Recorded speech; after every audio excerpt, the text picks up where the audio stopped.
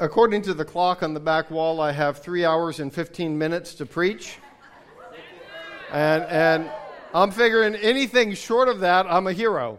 But no, we changed the battery in that clock 2 weeks ago and it was doing the similar kind of thing. Clearly the problem is not the battery. So got to go to a new mechanism or something of that sort. So anyway, if you would open your Bibles, if you have them with you, to the book of Jonah.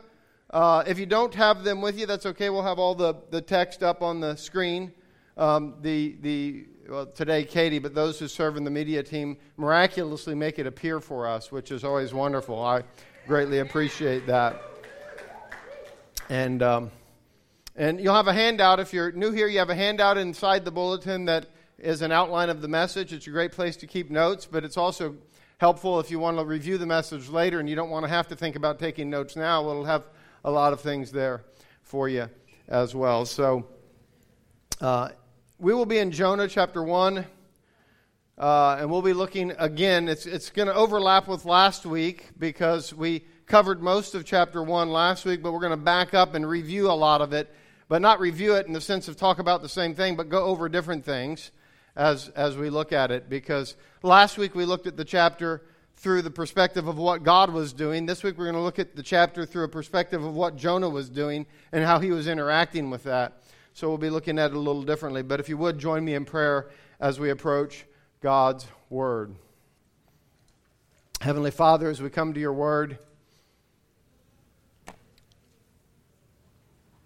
Lord, attune our hearts to your voice.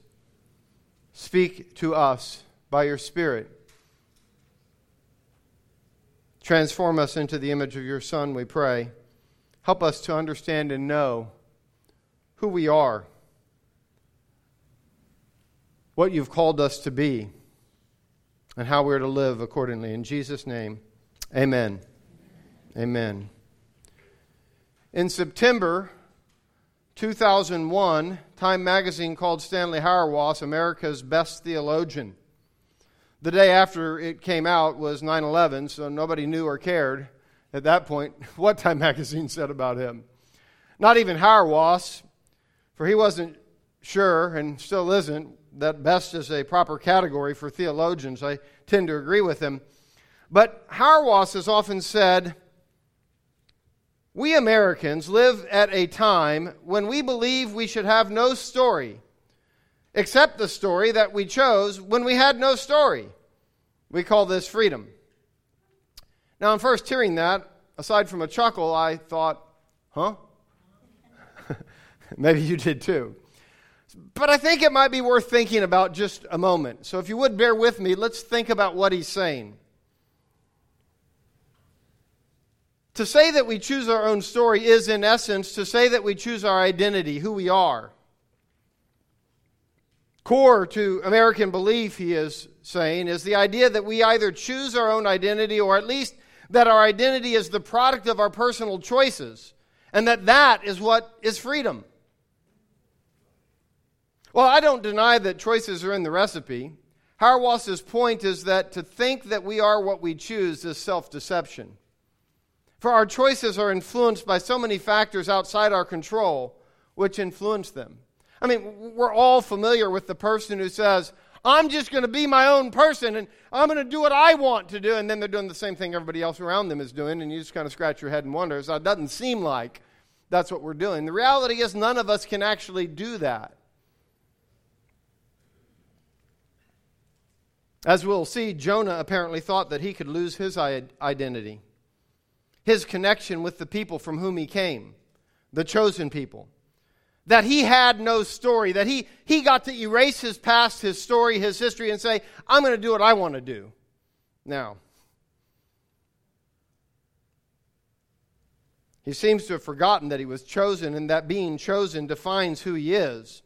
He had a story, whether he liked it or whether he didn't. Remember in this story that Jonah is us. We talked about that in week 1 of this series. And by the way, if you weren't here for week 1, please go back and listen to week 1, as you will find that it's essential for understanding this book as we go through it in terms of how we're looking at this book. But Jonah seems to have forgotten that he was chosen And as the only Israelite in the story, we are to identify with him. Truth be told, we often believe the lie that we choose our own story or our own calling. In reality, we've been chosen by God for our calling. We can run if we want, but like Jonah, we will fulfill that calling one way or another. And it's a calling we have because of who we are. We pick up in the middle of chapter 1, overlapping, as I said, with last week. And this week, looking at it from the perspective of what Jonah is doing. We're going to look at the text under 3 headings: identity lost, identity found, identity in death and resurrection. And so if you would read with me in Jonah 1, we're going to start in verse 7. And by the way, just to set up this text, since we're starting in the middle of the chapter, the Lord told Jonah, at the beginning of the book, to go to Nineveh and preach against it. Jonah ran as far as he could from the presence of the Lord, sinking further down with each step along the way. Now, we don't learn until chapter 4 that the reason Jonah ran, or at least the reason he says that he ran in chapter 4, is because he thought that when he goes to preach against Nineveh, God wasn't actually going to destroy Nineveh, but he was going to save them, and he didn't want God to save Nineveh. Now, we might think, well, that's really awful of Jonah, but the reality is that you wouldn't have wanted God to save Nineveh either, because Nineveh were the very people who in 20 or 30 years were going to destroy you. So of course you want them destroyed and you don't want God to forgive them. That's just the way the people reading this book would have understood it. So even as much as we might look at Jonah and say bad Jonah, the reality is, yes, bad Jonah, but bad us. We all like to save our own skin.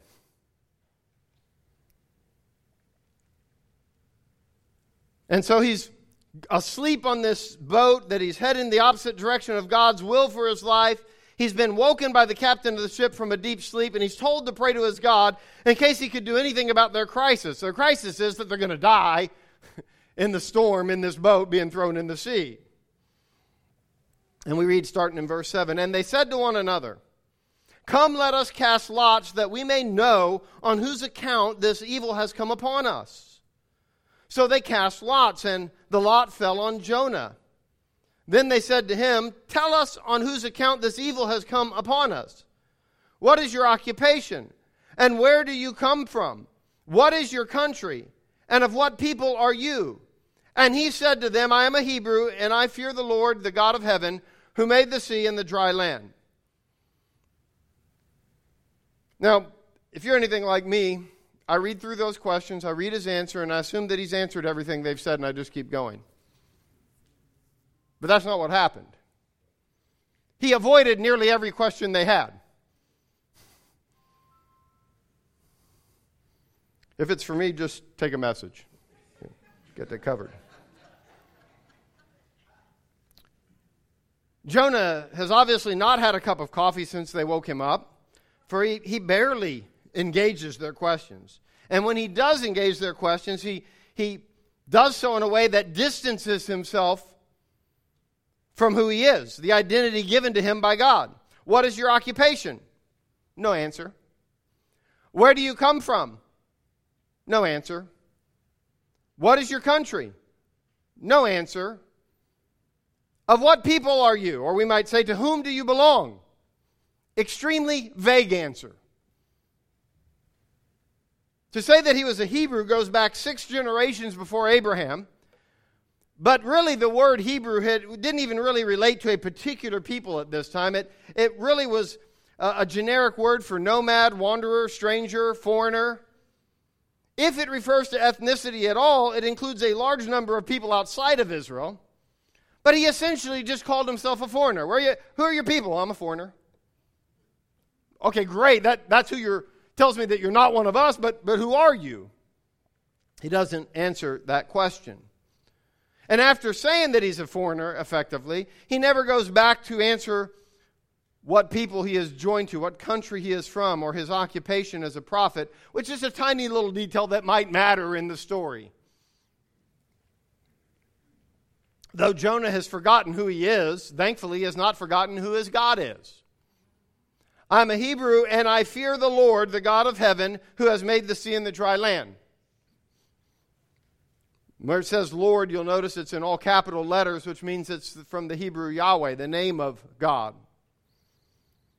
The God of heaven is how Israelites or Jews would, which came later, but they would speak of Yahweh to Gentiles. Sea and dry land was suddenly relevant. It was a relevant point for these sailors because their ship is the tiniest little piece of dry land that they have in the midst of a sea.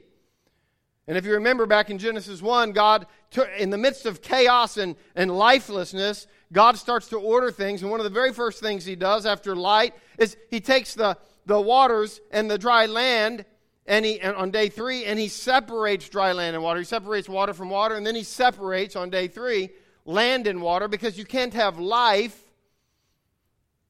without there being a separation of those things. And so he separates them.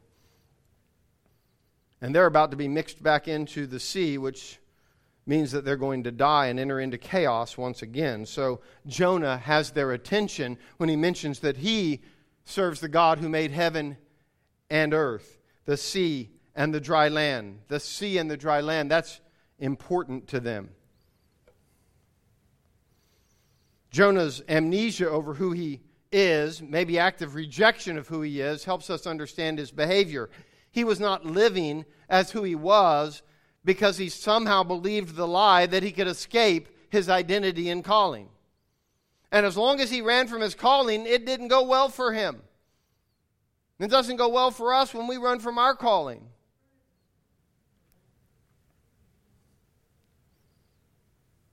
Now, the first recipients of this book were aware that this was about them as much as it was about Jonah. Israel had forgotten their identity as God's chosen people. They had fallen asleep while the nations around them were lost in darkness. They were worshiping the gods of the nations. Like Jonah, they failed to live into their calling and were running away from it, just like he was.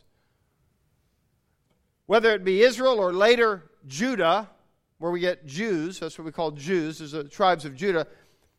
Whether it was Israel or Judah, the two kingdoms that were of the divided kingdom, they both ran toward apostasy, the worship of false gods. They forsook God. They forsook their identity.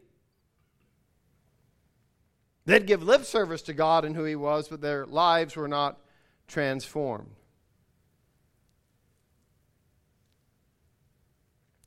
Like Jonah, they had failed to live into their calling and were running away from it. And like Jonah, they will fulfill that calling one way or another.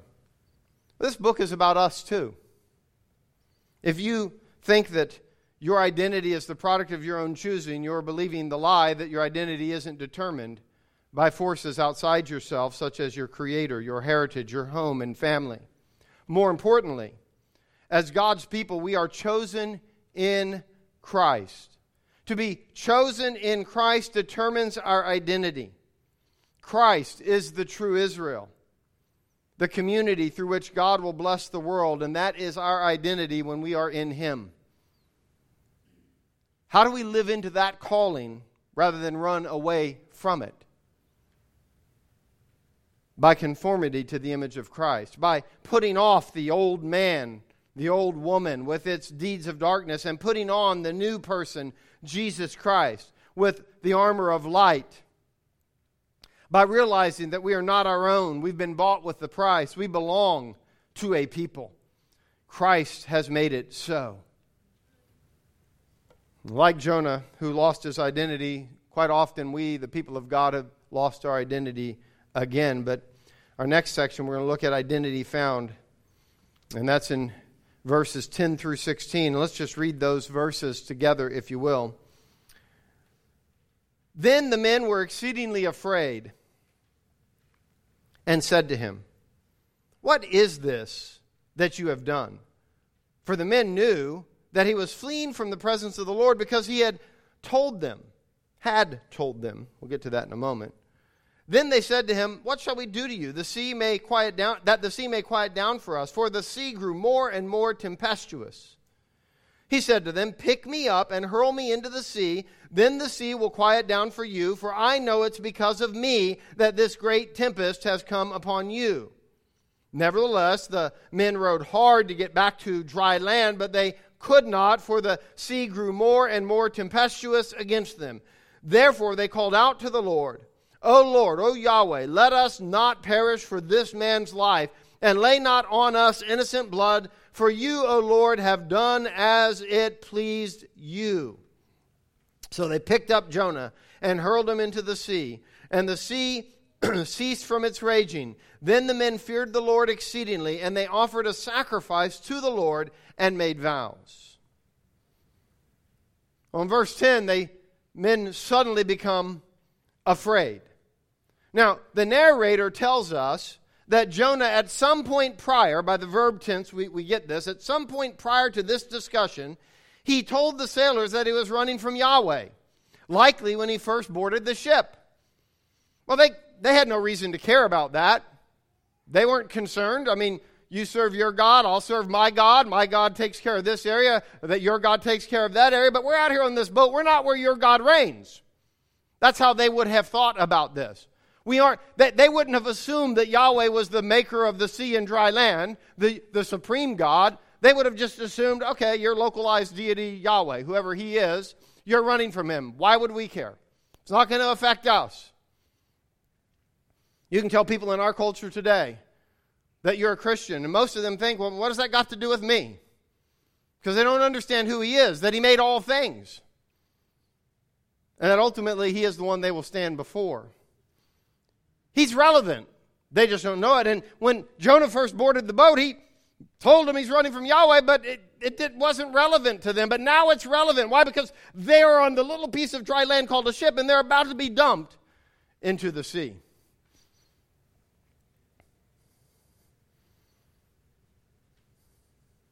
So Jonah is the reason.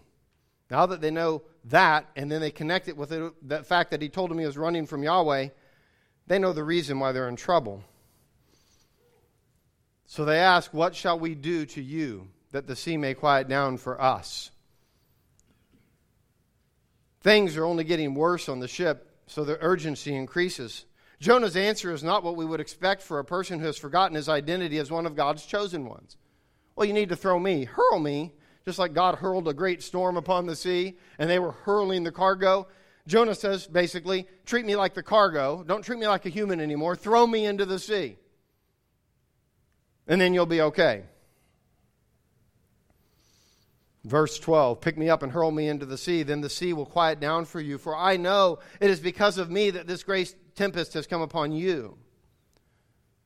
I mean, maybe it's because he figured out that he was dead one way or the other. I mean, if he doesn't get thrown into the sea, they're all going into the sea, so I'm going to die anyways. So I might as well save them. Maybe that's his motivation. We don't know his motivation, but he is suddenly willing to die for these sailors. His own recklessness has caused the near demise of the sailors, but now he is willing to die for them. Jonah might think that he is the sacrificial lamb for them. But in some way, he'll actually become the scapegoat for them, though he doesn't know it yet. You see, in Leviticus, in the Day of Atonement, they had 2 goats they would take. One would be sacrificed as innocent on behalf of the people. The other would bear the sins of the people and would be led to the wilderness where it would have to live out away from the presence of God. That's what the wilderness was to them. A place that's away from God's life, a place that's away from all that is flourishing. So now Jonah's about to be the scapegoat being thrown into the sea because, know it or not, he's going to actually live when we get to that point. But he's cast from the presence of God for the sake of what? For the sake of the people on that boat. Now, of course, Christ is both the sacrificial lamb and the scapegoat. He covers and fulfills both of those. Jonah's willing to lose his life in the name of Yahweh in order that they may live. To take the sin, if you will, with him into this sea wilderness. The sailors, they're not willing to throw him in. They're more righteous in many ways than he is in this story, which is fascinating. They fear that they may be held accountable for an innocent life, so they row harder and harder to get back to dry land, but fail to do so. When nothing else works, they pick Jonah up and throw him overboard to his death.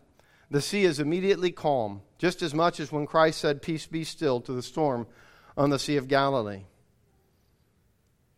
Little does Israel know that their death, their captivity into Assyria, which was an abyss of its own, from which they would never return, the 10 lost tribes of Israel, we've all heard about those, erased from history, 10 of the tribes of Israel's 12. Little do they know that that very event is the life of the world. Now, what I'm about to share, I'm going to just tell you up front, this is not an introduction to Christianity 101.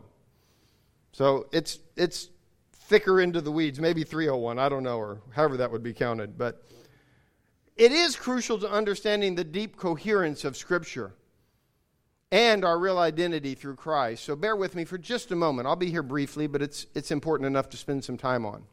And maybe you won't get it this time. I've gone through it before when we were in Genesis chapter 48. Maybe you got a little bit then, didn't understand it. Maybe you'll understand it better this time. Maybe the second, the third, the fourth, the fifth time. But that's okay. You got to get exposed to it at some point. Remember this. Jonah's call to Nineveh, and we talked about it earlier, resulted in the sparing of the Assyrians who would later destroy Israel. These northern 10 tribes. So right now I'm speaking of Israel as part of the tribes. 10 of the tribes. 2 were called Judah, Israel and Judah at this point in their history. Okay? Within one generation of the events described in this story, Israel is cast into oblivion, dead, gone. Now, how could they ever think that that would be the life of the world? Well, Hosea, who was a prophet at the same time as Jonah, I think he helps us understand how. Remember Hosea, he was told to marry this wife, Gomer. The name should have been a clue. There's a problem here. I don't know, but Gomer. and she was trouble, there's no doubt. But they had 3 kids, and the second 2 of their kids, their names are relevant to what we're talking about. So I'm going to talk about their names. We read in Hosea chapter 1, verse 6, Gomer conceived again and gave birth to a daughter. Then the Lord said to Hosea, "Call her Lo-Ruhamah," which means not loved. How would you like to name your child? Not loved. I bet you didn't do that. Yeah, definitely not, right? Yeah, definitely not. For I will no longer show love to Israel that I should at all forgive them. Wow, that's potent. And then look at what happens when the next child's born, beginning in verse 8. After she had weaned Lo-Ruhamah, Gomer had another son. Then the Lord said, "Call him Lo-Ami," which means not my people. For you are not my people, and I am not your God. Those are strong things to say. And he said them to Israel, the 10 tribes called Israel at that point. And these verses were fulfilled by the annihilation of Israel by the Assyrians. But then there's a promise, starting in verse 10. Listen to the promise. Yet, the Israelites will be like the sand on the seashore, which cannot be measured or counted. Now, how can a lost Israel become innumerable? That's the question it begs. You've been cast into Assyria, you've been destroyed, and now you'll be innumerable. How does that possibly happen? And this right here is central to our understanding of the Christian faith. So bear with me one more moment. In the place, it continues, where it was said to them, "You are not my people," they will be called children of the living God. The people of Judah and the people of Israel will come together. They will appoint one leader and will come out of the land, for great will be the day of Jezreel. He looks to this day and he says, the people of Israel, the ones that will be lost in history, from them, along with Judah, who does come back from captivity, they will come under one leader, Jesus. They will come under one leader. And they will be innumerable. In Romans 9 and 11, Paul explains that Hosea's promise, this ones that we just read right there in verses 10 and 11, Paul explains that that promise is fulfilled with Gentiles now being grafted into Israel. Israel, listen, follow this. The 10 tribes of Israel died in Assyria, and they were raised through Christ as the Gentiles were brought in. I'm going to say that again because that's just mind-numbing at some level. The 10 tribes were essentially erased, and out of that death, God raises up 10 tribes to make up the bigger part of Israel, called the church, with a bunch of Gentiles being grafted in to the vine. That's Paul's theology.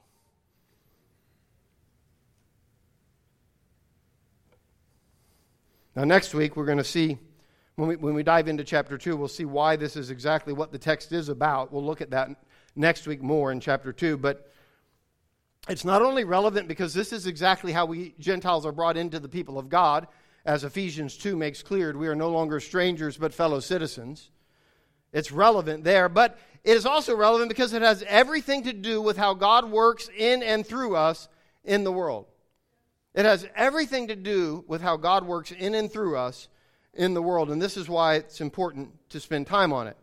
You see, this is what Paul was talking about when he says this to the Corinthians, quote, "But we have this treasure in jars of clay to show that the surpassing power belongs to God and not to us. We are afflicted in every way, but not crushed, perplexed, but not driven to despair, persecuted, but not forsaken, struck down, but not destroyed." Listen, always carrying in the body the death of Jesus so that the life of Jesus may also be manifested in our bodies. For we who live are always being given over to death for Jesus' sake so that the life of Jesus may also be manifested in our mortal flesh. So death is at work in us, but life in you. Death is at work in us, but life is at work, that's the implication, in you. Paul, in other words, was, to use the language of Jonah, Paul was being tossed overboard into death for the benefit and rescue of the Corinthians. Or as he said to the Philippians, "I want to know Christ, yes, to know the power of his resurrection and participation in his sufferings, becoming like him in his death, and so somehow attaining to the resurrection from the dead." You see, for Paul, to know Christ was not about knowing more information. It was not about knowing more facts to believe, nor was it to know him in a heartwarming experiential way. For Paul, to know Christ was to know him by partaking of his sufferings on behalf of others and trusting God for resurrection in Christ. Jonah, by telling them to throw him overboard for their rescue, for their salvation, is about to know Christ in a way he never had. He's about to know Christ. Yes, I understand him in the Old Testament. Don't have time to explain all that, but Christ has always existed according to John 1:1. He's about to know Christ in a way he never had. And we too, the church, the people of God, are being given over to death for Christ's sake, which is the life of the world. Our dying is the life of the world, but we must willingly accept this call, as Jonah finally did. This is our identity, Christ, the new man. You see, the moment Jonah is willing to die on behalf of these sailors, we know that he's going to be willing to go to Nineveh. Why? Because both scenarios are him willing to die that others might live. Because surely, as we've discussed, his going to Assyria will be the death of him and the people of Israel. This is our identity, Christ, the new man. Our identity is one of crucifixion and resurrection. That is our identity. Not the old self-centered, selfishly ambitious, justice-bound, in other words, making sure everybody gets what they deserve, self, but the self-giving, other-serving, forgiving, forbearing, patient, kind, joyful, compassionate self, which is Christ. That is our identity. But what does Jonah find as he's headed for sure death? Well, he finds out that death is a big fish. Let's look at that. And there our third heading, identity in death and resurrection. And For that, our verse is verse 17. And the Lord appointed a great fish to swallow up Jonah. And Jonah was in the belly of the fish 3 days and 3 nights. If there's any doubt as to whether Jonah is a comedy or a tragedy, it is settled here. Only in a comedy can a big fish swallow the villain when the time of his execution comes. Only in a comedy. It's like, and I saw this as a kid. I can't tell you what movie it was in. I just remember seeing this at least once, if not multiple times. But in the Western, comedy Westerns, of course, you've got the guy that's being hanged for his crimes or his supposed crimes. He's maybe falsely accused. And as soon as the trap door on the gallows, he's standing there, he's got the noose around his neck, the hood over his head, and the trap door releases, and he falls. And as soon as he does, you see below that there's a horse waiting for him. He lands in the saddle, takes off the noose, and takes off. And everybody laughs because that moment of tension just suddenly became a moment of laughter. It's a comedy. And that's what you see here. Jonah's being thrown into the sea. What's going to happen to him? Well, he's surely going to be drowned. But more than that, if you're an Israelite hearing this story. You see, in order to understand what they were expecting, we have to look at their story. See, part of the problem why we don't even get that it's a moment of laughter, we have to hit the laugh track button so that everybody knows you're supposed to laugh. And the Lord prepared a great fish. That's what's supposed to be. But we don't get it. Why don't we get it? We don't get it because we're thinking about whether or not it's possible for a human to live in a fish for 3 days and 3 nights in the middle of the ocean. And the Israelites could care less about that question. They've got other things on their mind. We're somehow thinking that if we can prove that a person could live 3 days and 3 nights in the heart of a fish in the middle of the sea, that we've proved that the Bible is God's Word, which we haven't done at all, even if we could prove it. This just proves that we have a great fish story. But what it does say and what it meant to them does prove something magnificent about God's Word and who He is. What were they expecting and why were they laughing? Well, we have to start in Genesis 1 to understand why they laughed. There in Genesis 1, we read this in verses 20 and 21. And God said, "Let the waters swarm with swarms of living creatures." Now, because of English, having the word creatures in here from 2 different Hebrew words, I'm just going to help you see the difference. So, let the water swarm with swarms of living creatures. That's sherets, the swarming things, creatures in the sea. And let birds fly above the earth across the expanse of the heavens. Verse 21. So God created the great, maybe you remember from the first week, Gadol. That's the Hebrew word for great. Gadol. Everything in the book of Jonah is Gadol. You've got a great storm. You've got a great wind. You've got a great fish. You've got a great city. I mean, everything's great. Gadol is used throughout that book repeatedly. Well, here we have a Gadol, a great what? The great sea creatures. So we think, it's about the same thing as what we read a minute ago, living creatures. No. That's not sherets, it's tanin. And because we would get really confused if they translated it properly, we don't. It's the great sea monsters. The sea monsters were created then. And we think, what sea monsters? Well, Nessie. I mean, let's start there, but no. Sorry, I couldn't resist. And every living creature that moves, with which the waters swarm according to their kinds, and every winged bird according to its kind, and God saw that it was good. Now, to understand what's being communicated, you have to understand how Genesis 1 differs from what everyone else in their culture said. In their culture, outside of the Old Testament religion, it was held that a god, let's take Baal for instance, that Baal ordered the world out of chaos by doing battle with the sea monsters, the Tanin, and defeating them. However, in Genesis 1, God orders the world, making it habitable, and then He creates the sea monster, the sea dragon, or you could call him the ancient sea serpent, that threatens our existence, the very thing that threatens our existence. And that's what the sea monster was. In their world, it was that thing that threatened their very existence. Think about if you're in Indonesia on the day of that tsunami that happened so many years ago now, and all of a sudden the sea rises up and completely annihilates hundreds and hundreds and hundreds of people. That's the sea monster. And when sea and land mix, it destroys life.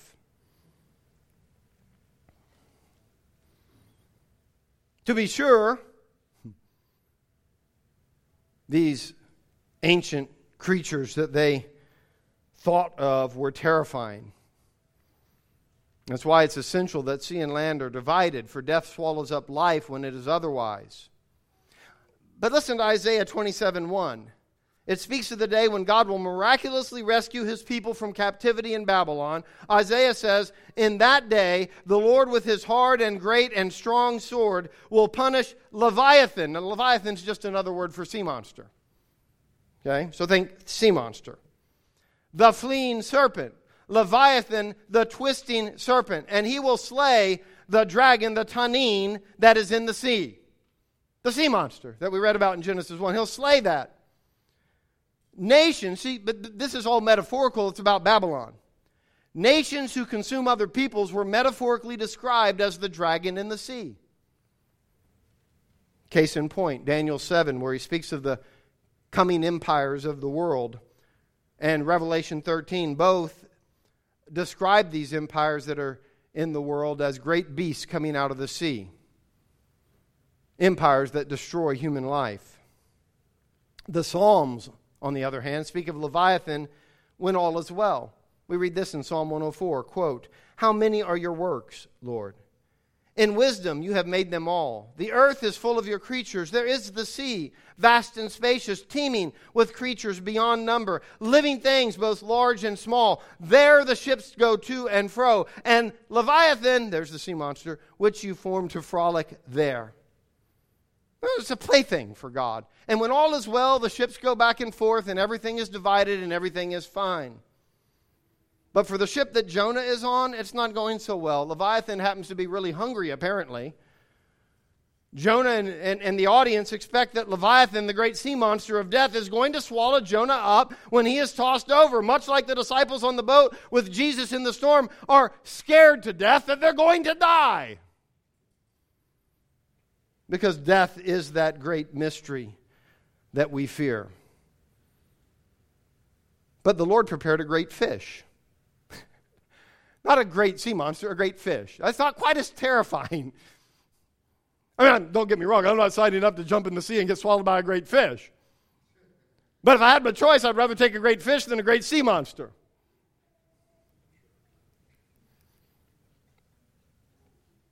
And it turns out for Jonah that death for him and his willingness to be sacrificed on behalf of the sailors was not all that fearsome either. Jonah's identity is found in his baptism. You see, Jonah's downward descent, which began early in chapter 1, is completed as he descends into the abyss in the belly of a fish. The Israelites were familiar with water as a means of death and resurrection long before Jonah. When they came out of Egypt, they crossed the Red Sea. Yet by going into the sea, they were actually saved. Which is not to say that it was a safe sea, because the same sea drowned Pharaoh and his army a few moments later. It was anything but safe. But they went through with faith in God. Paul refers to that crossing of the Red Sea as their baptism in the sea. Jonah's having a baptism of his own, entering into the death of Christ as he dies for others, and finding himself traveling through the waters of death and burial safely in a fish. Since Christ compared his own burial and resurrection to that of Jonah's, we are safe to find it as a picture of baptism. That great fish points us to Christ, in whom we too can travel safely through death with him and are raised to new life in him. Some wonder if the early church based their identification of Christ with a fish as a symbol of Christ, if that's because of this connection of the fish and Jonah to Christ. And the answer is maybe. We don't know for sure. But it's still a good connection if it wasn't the reason.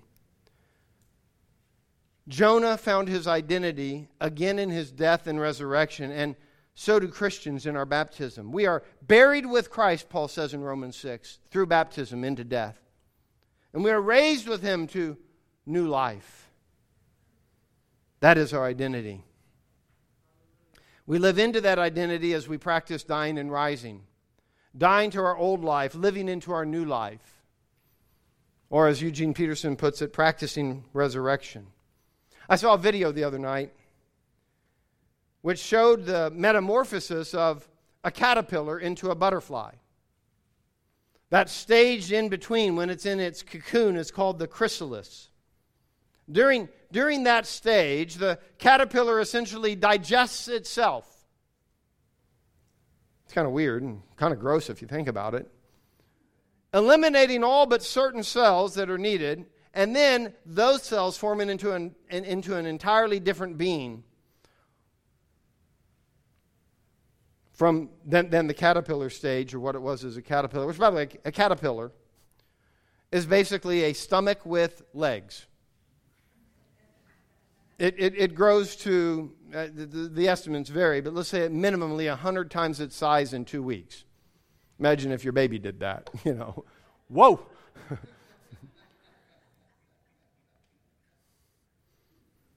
See, it forsakes its old identity by eventually consuming itself. All it was doing was consuming until it actually just consumes itself. But then it becomes a new self, which spends its life pollinating plants in order that they flourish and reproduce for future generations of butterflies. And then they lay eggs and they produce a next generation. This is what baptism symbolizes for us. We are going into our chrysalis stage, where the old dies and the new is formed in Christ. And we're raised to new life. You see, we not only get baptized, we have to live into our baptism. We have to live into our baptism. That's our identity. We can run from it all we want. We're not going to get away. That's who we are. Now, this first audience has been thrown in the sea. The Israelites that first read this book, they had already been thrown into the sea and swallowed by Assyria, a beast out of the sea. But the message of Jonah to them is that death is only a big fish. What is the Assyrian captivity which you have feared? What is the Assyrian captivity that you have experienced? That was the death of you. What is that thing that had you known it was coming, it would have been the greatest fear of your life? Or what is that thing that you fear will come? That might be the death of your life as you fear it. What are the enemies of good that you fear will destroy your life, your home, your civilization, your future? Jonah's answer for all of us to that is, do not be afraid. It's a big fish. You'll be resurrected. And to say it's a big fish isn't to say it's nothing to be feared at all, but it's not a sea monster. It's a big fish who ultimately turns out to be Christ, in whom we are hidden and will come out safely on the other side. How often have we, like Jonah, like the Israelites who were serving other gods, how often have we forgotten our identity as God's chosen people? Well, it's revealed in how we live, so we can look at how we live and answer that question.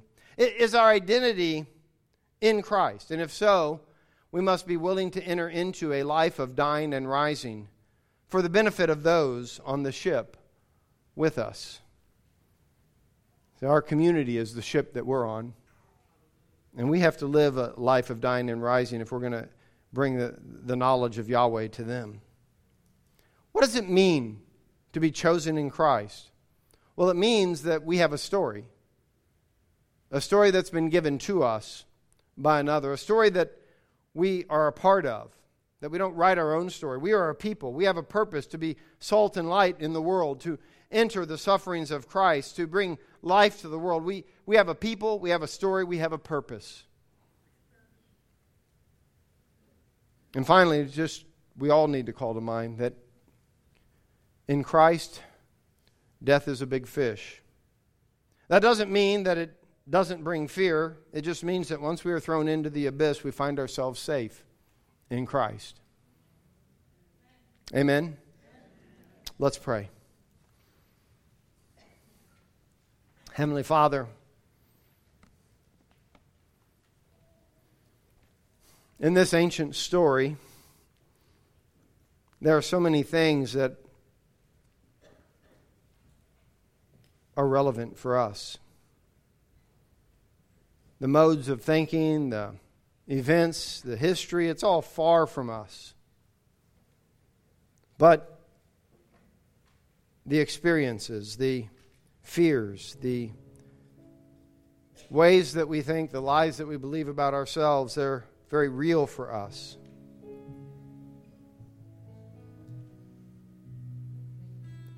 Lord, help us all to recognize that there's an old person to which we must die, that thinks it's writing its own story, its own way. But there is a new person in Christ, and help us to live into that person, Christ Jesus. Amen and amen. Let's stand.